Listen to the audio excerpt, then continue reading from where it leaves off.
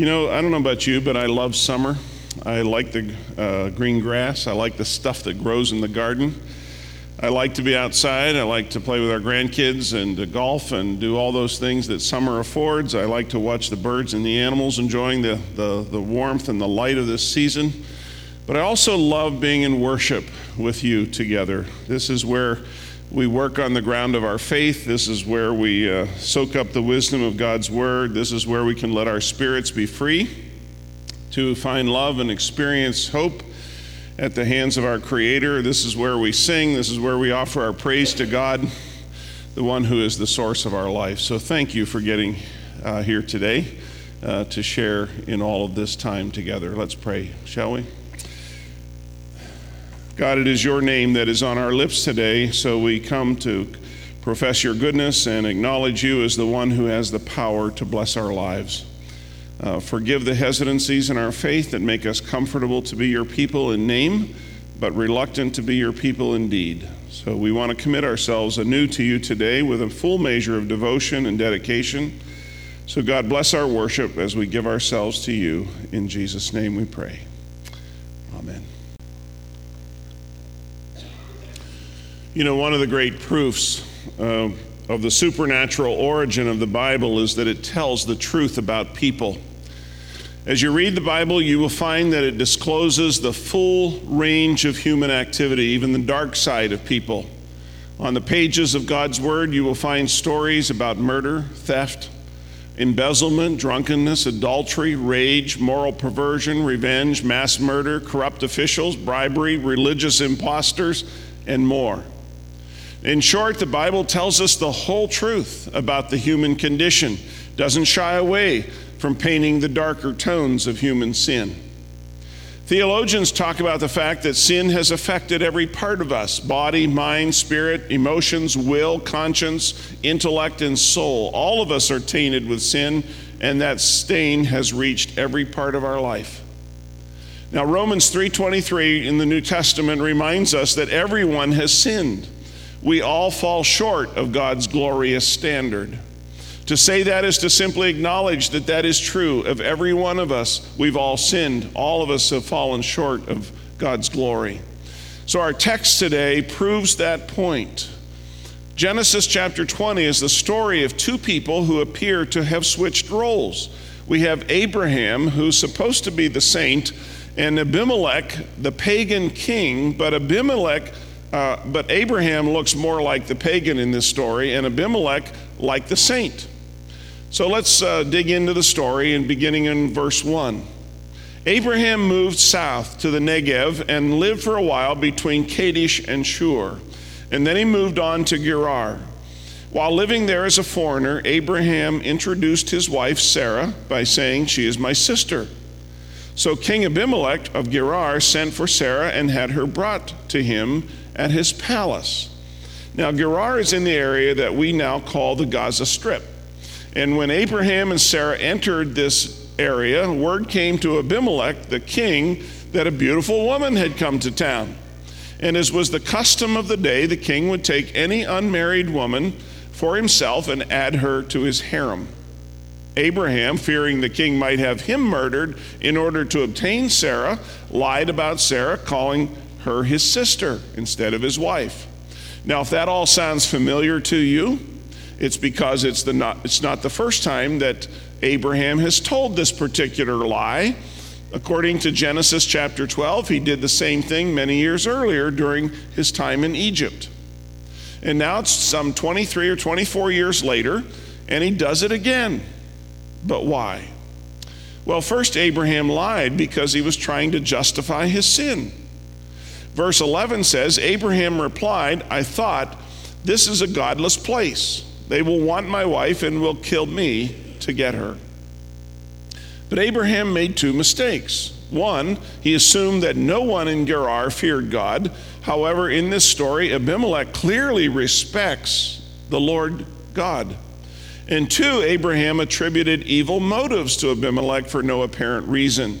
It's true that they might have killed him because of his wife, but the men of Gerar have given no evidence of that fact. And even if they did, that still does not justify his lie.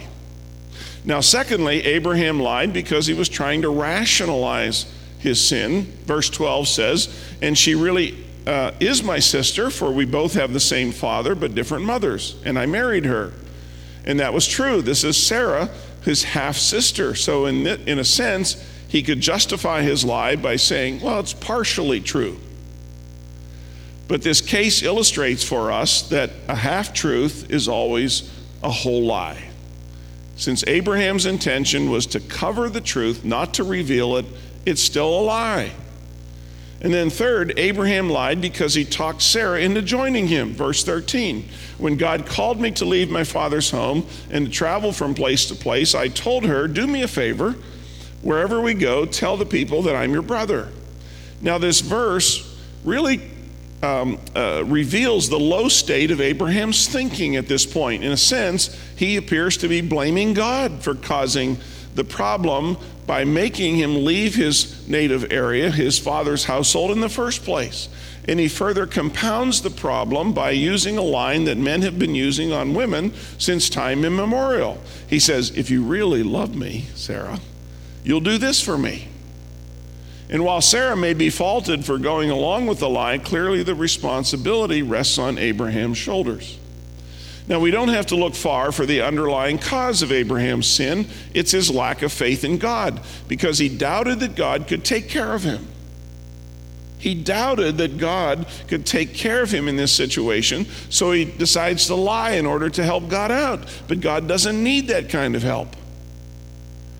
There are basically two kinds of theology, if we boil it down to its most simplest form. And the two kinds of theology is either we have a big God and little me, or we have little God and big me. See, when our God is big enough, we view ourselves differently. We're not going to stoop to foolish deception as a way of life. But when our God is too small, we're forced to compromise our standards because we don't think God can handle life. And Abraham had this kind of little God mentality, and he feels compelled to take matters into his own hands to help God out. So what can we say about Abraham's sin? Well, a lot of things. It was cowardly. It was deliberate. It was dishonest. It jeopardized Sarah's purity. It misled an innocent man. It dishonored God, and it destroyed Abraham's testimony. You know, the last point deserves some mention. No doubt God could have used Abraham as a witness in Gerar if only he had told the truth. But because he lied, he lost his testimony. He lost any opportunity to witness for the Lord. That's what sin does.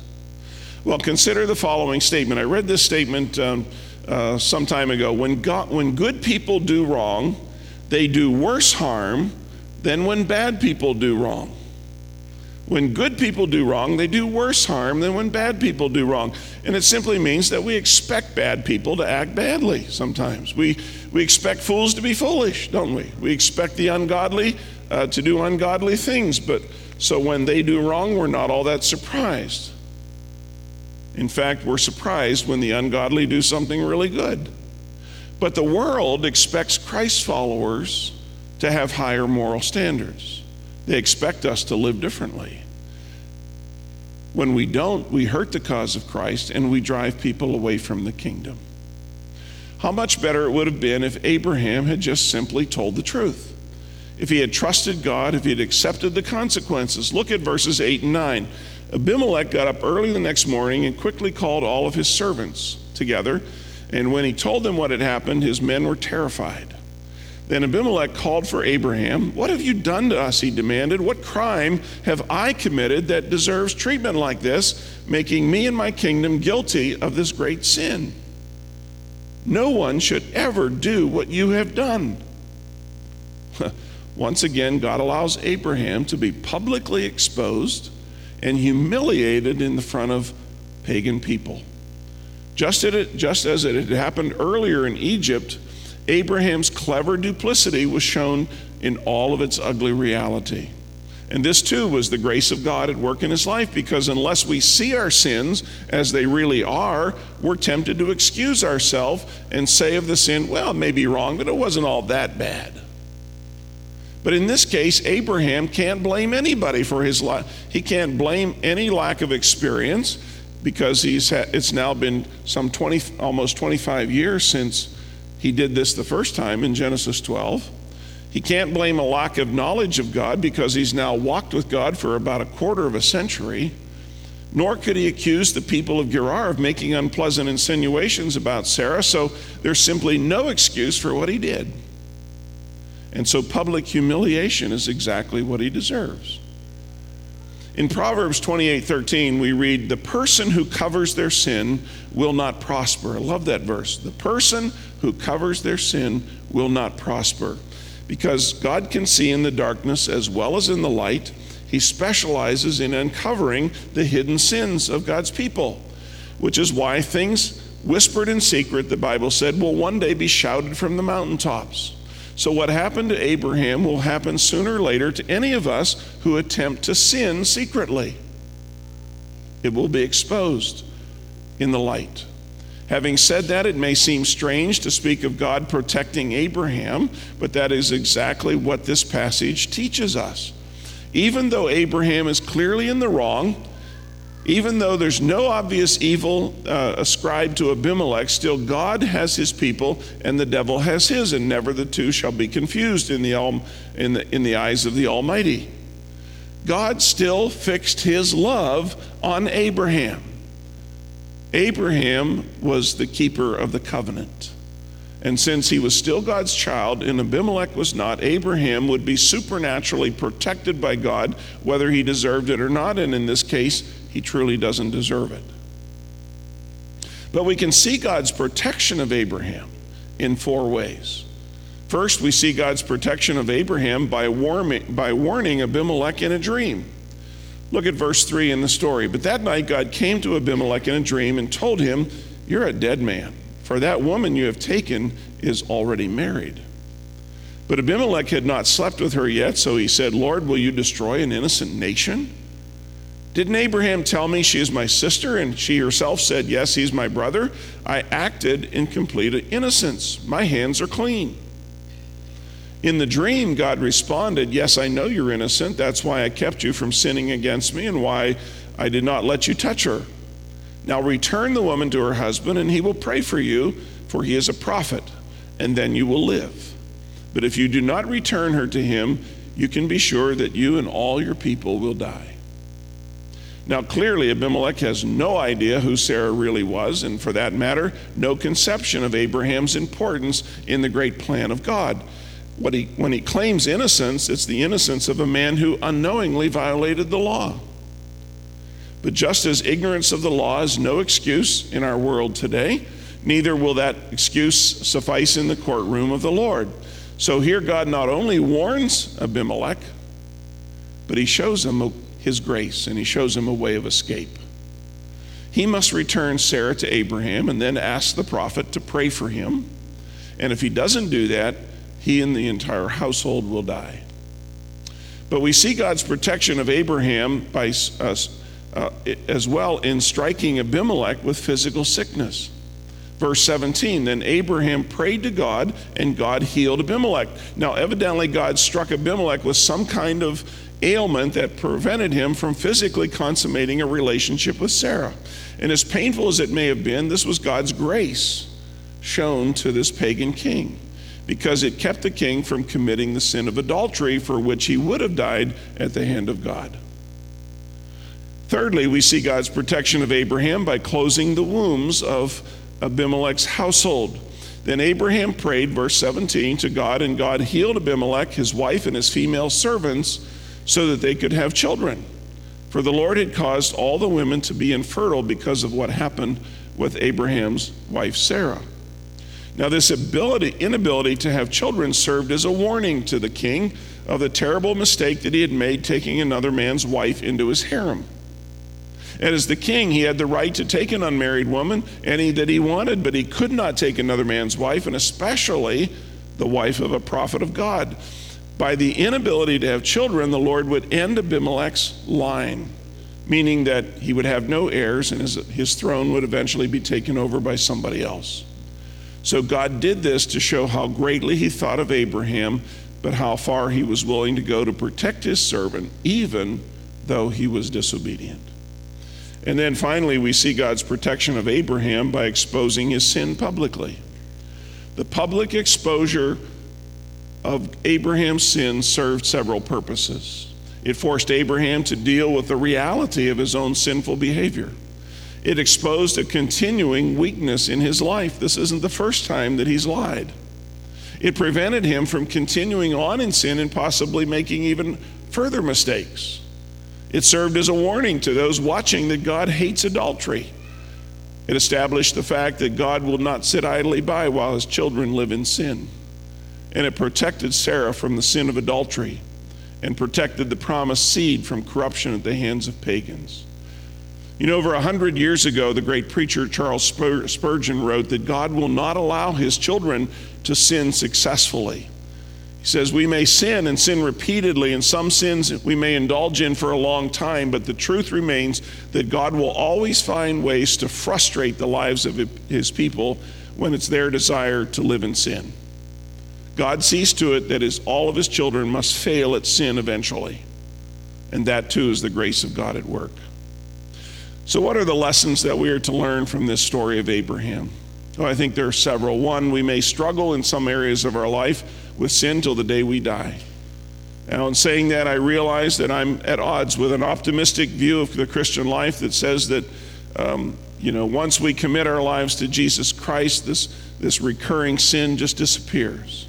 Some people believe that we are made perfect the moment of salvation and will never sin again.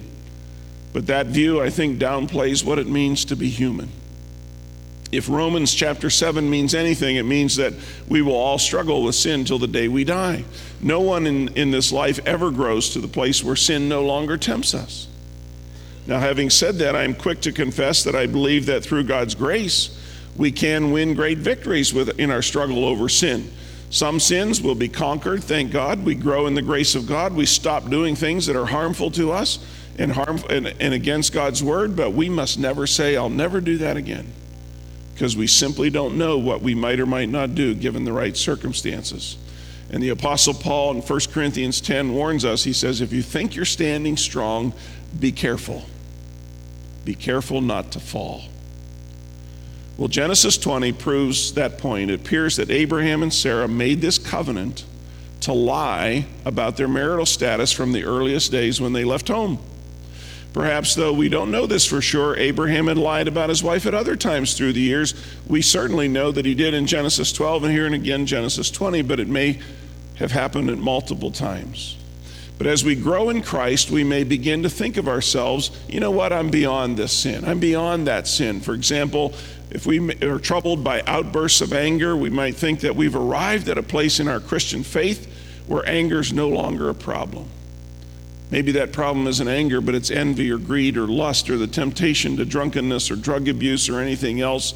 We may convince ourselves that it's impossible for us to sin again.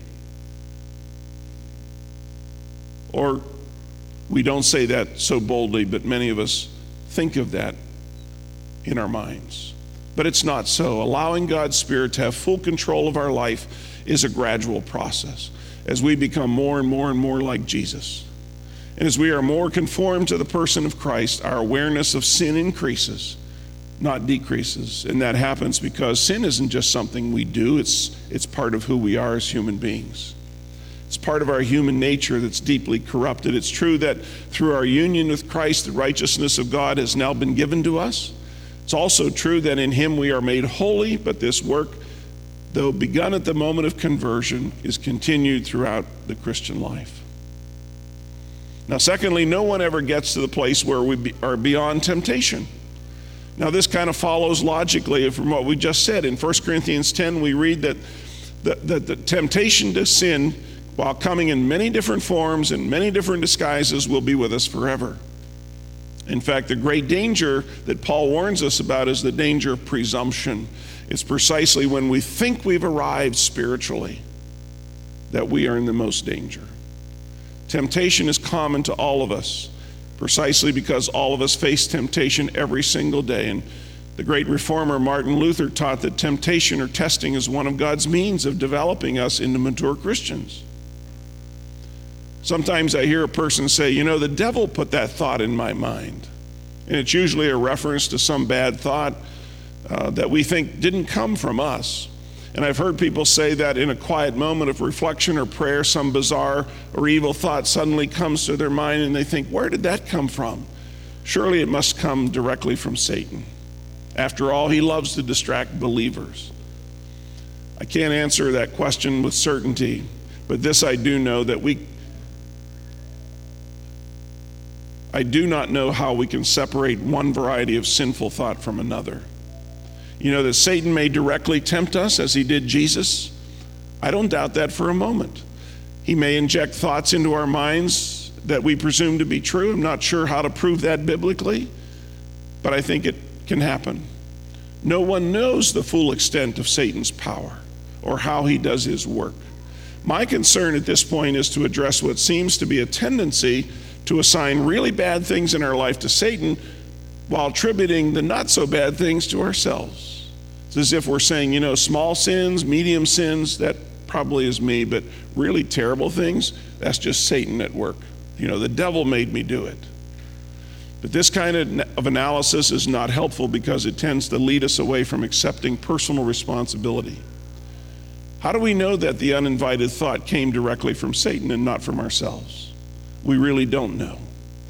However we may feel about this matter, I suggest that Genesis 20 teaches us that every seasoned believer will face temptation in many areas of our life, and we're going to have to face that temptation many times throughout our life.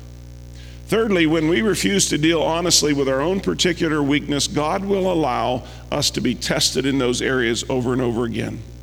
If a child refuses to be obedient to a parent, I think it sometimes seems that God places that child under the tutelage of a tough coach or a high school teacher, someone that helps to change that behavior or at least challenge it.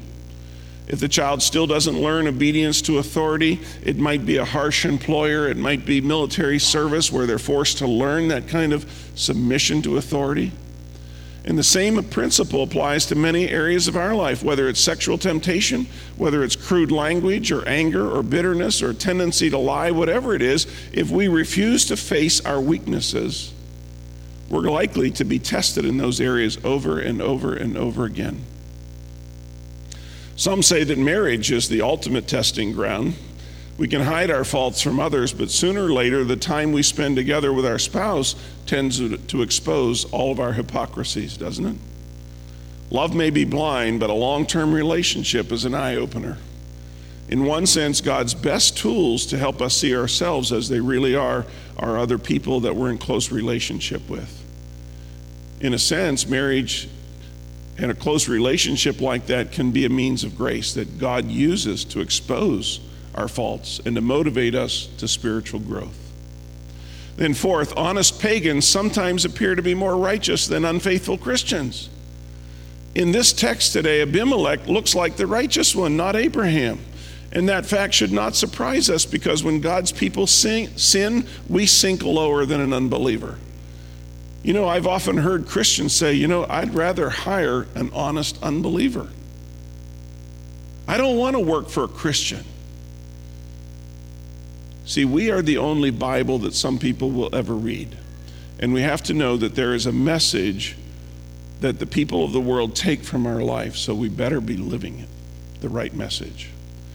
God's grace will most often be seen in the aftermath of our own personal failures. And this is a word of hope. Abraham experienced God's grace throughout this story in spite of his sin, in spite of his deception, and the same is true for us. Even though grace is always at work in our lives, we'll comprehend it most in those moments of personal failure. That's when we need God's grace the most. And then finally, God does his best work through imperfect people. Think of some of the many weaknesses of the men and women of the Bible. There's Abraham who lied at least twice that we know of. There's Sarah who laughed at God. There's Moses who killed a man. There's Samson who slept with a prostitute. There's David who committed adultery. Peter who denied Jesus. God works through imperfect people like you and I. And I'm not sure that Abraham justified his sin by saying that he was he was only trying to take care of his wife. He assumed that God would not take care of him if he told the truth. And so he sins. But God demonstrated just the opposite. And I find it encouraging that when God spoke to Abimelech concerning Abraham, he says, now return the woman to her husband and ask the prophet to pray for you. Here we see the grace of God at work again. And even though Abraham sinned, God still regarded him as a prophet. A sinning, disobedient prophet, but a prophet nonetheless. So finally, two quick takeaways from the story. First, it ought to lead us to a time of self-examination. Honest self-examination. And I invite you this morning to think about, are there hidden areas in your life where you've harbored sin in your heart? Have you coddled some sinful tendencies and made excuses for sinful habits when instead you should be seeking the help of the Holy Spirit and putting to death the deeds of the flesh? You know, if we're not ruthless with ourselves, we stand in danger of doing exactly what Abraham did. So are there places in our life that we need to dig deep and expose that sin? Secondly, this story is given to us in order to drive us to the cross, because it's at the cross of Christ where forgiveness is found. And if we feel some sense of failure because of our lapse or indiscretions in life, we don't need to despair, because grace abounds to those who confess their sins. If you're here today and you are a Christ follower, you may find forgiveness and healing by returning again to Jesus Christ, who is faithful and just to forgive us our sins and cleanse us from all unrighteousness. People who have drifted away from God are always welcome back. God never turns away anybody who comes to him. But if you're unsure today where you stand with God, or if you feel the weight of some sin heavy in your life, that's a positive sign, because the only person who can never be redeemed is the person who thinks they don't need salvation, they don't need God. And for the rest of us, there is abundant mercy and grace and pardon for all of our sins. Thanks be to God.